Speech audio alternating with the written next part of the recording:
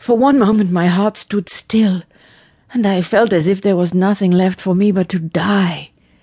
But it was only for that one moment, for I knew even before he had done speaking that no words of him could harm either my poor little erring Katrine or myself. And then, having said so as gently as I could, I formally forgave him in her name and mine, and went away. That night, Ulrich Finazza shut up his house and disappeared. No one knew whither. When I questioned the old woman who lived with him as servant, she said that he had paid and dismissed her a little before dusk, that she then thought he was looking very ill, and that she had observed how, instead of being as usual hard at work all day in the workshop, he had fetched his gun out of the kitchen at about 2:00 and carried it up to his bedroom, where she believed he had spent nearly all the afternoon cleaning it. This was all she had to tell, but it was more than enough to add to the burden of my terrors. Oh, the weary, weary time that followed! The long, sad, solitary days, the days that became weeks, the weeks that became months, the autumn that chilled and paled as it wore on towards winter, the changing wood, the withering leaves, the snow that whitened daily on the great peaks round about. Thus September and October passed away, and the last of the harvest was gathered in, and November came with bitter winds and rain, and save a few hurried lines from Katrine, posted in Perugia, I knew nothing of the fate of all whom I had loved and lost. She wrote, "We were married in Venice, and always talks of spending the winter in Rome. I should be perfectly happy if I knew that you and Ulrich had forgiven us."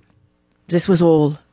She gave me no address, but I wrote to her at the Poste Restante, Perugia, and again to the Poste Restante, Rome, both of which letters, I presume, lay unclaimed till destroyed by the authorities, for she never replied to either.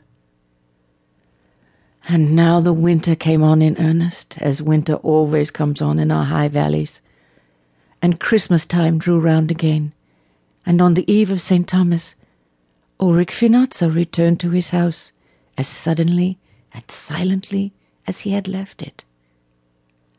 Next-door neighbours as we were, we should not have known of his return, but for the trampled snow upon the path and the smoke going up from the workshop chimney.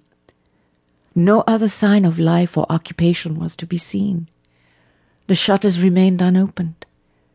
The doors, both front and back, remained fast locked. If any neighbour knocked, he was left to knock unanswered.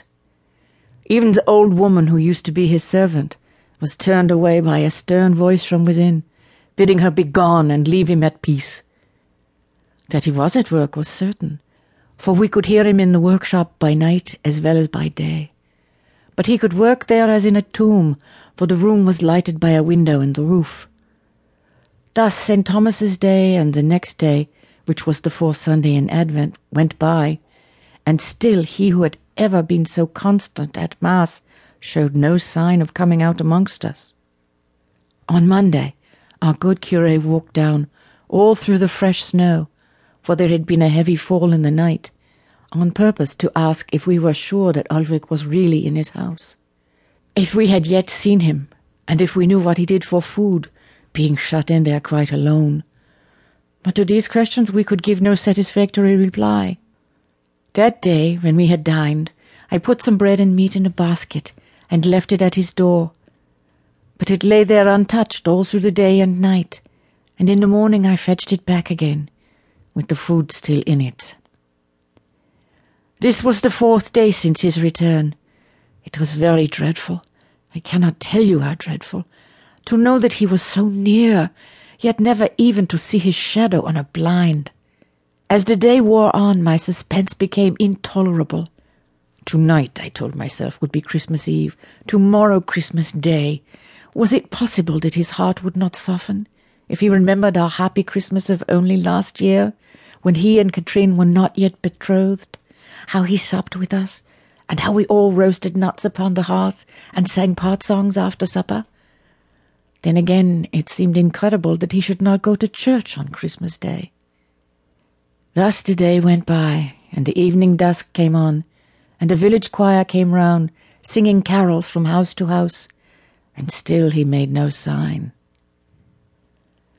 Now what with the suspense of knowing him to be so near, and the thought of my little Katrine far away in Rome, and the remembrance of how he whom I had honoured and admired above all in the world my whole life long, had called down curses on us both the very last time that he and I stood face to face.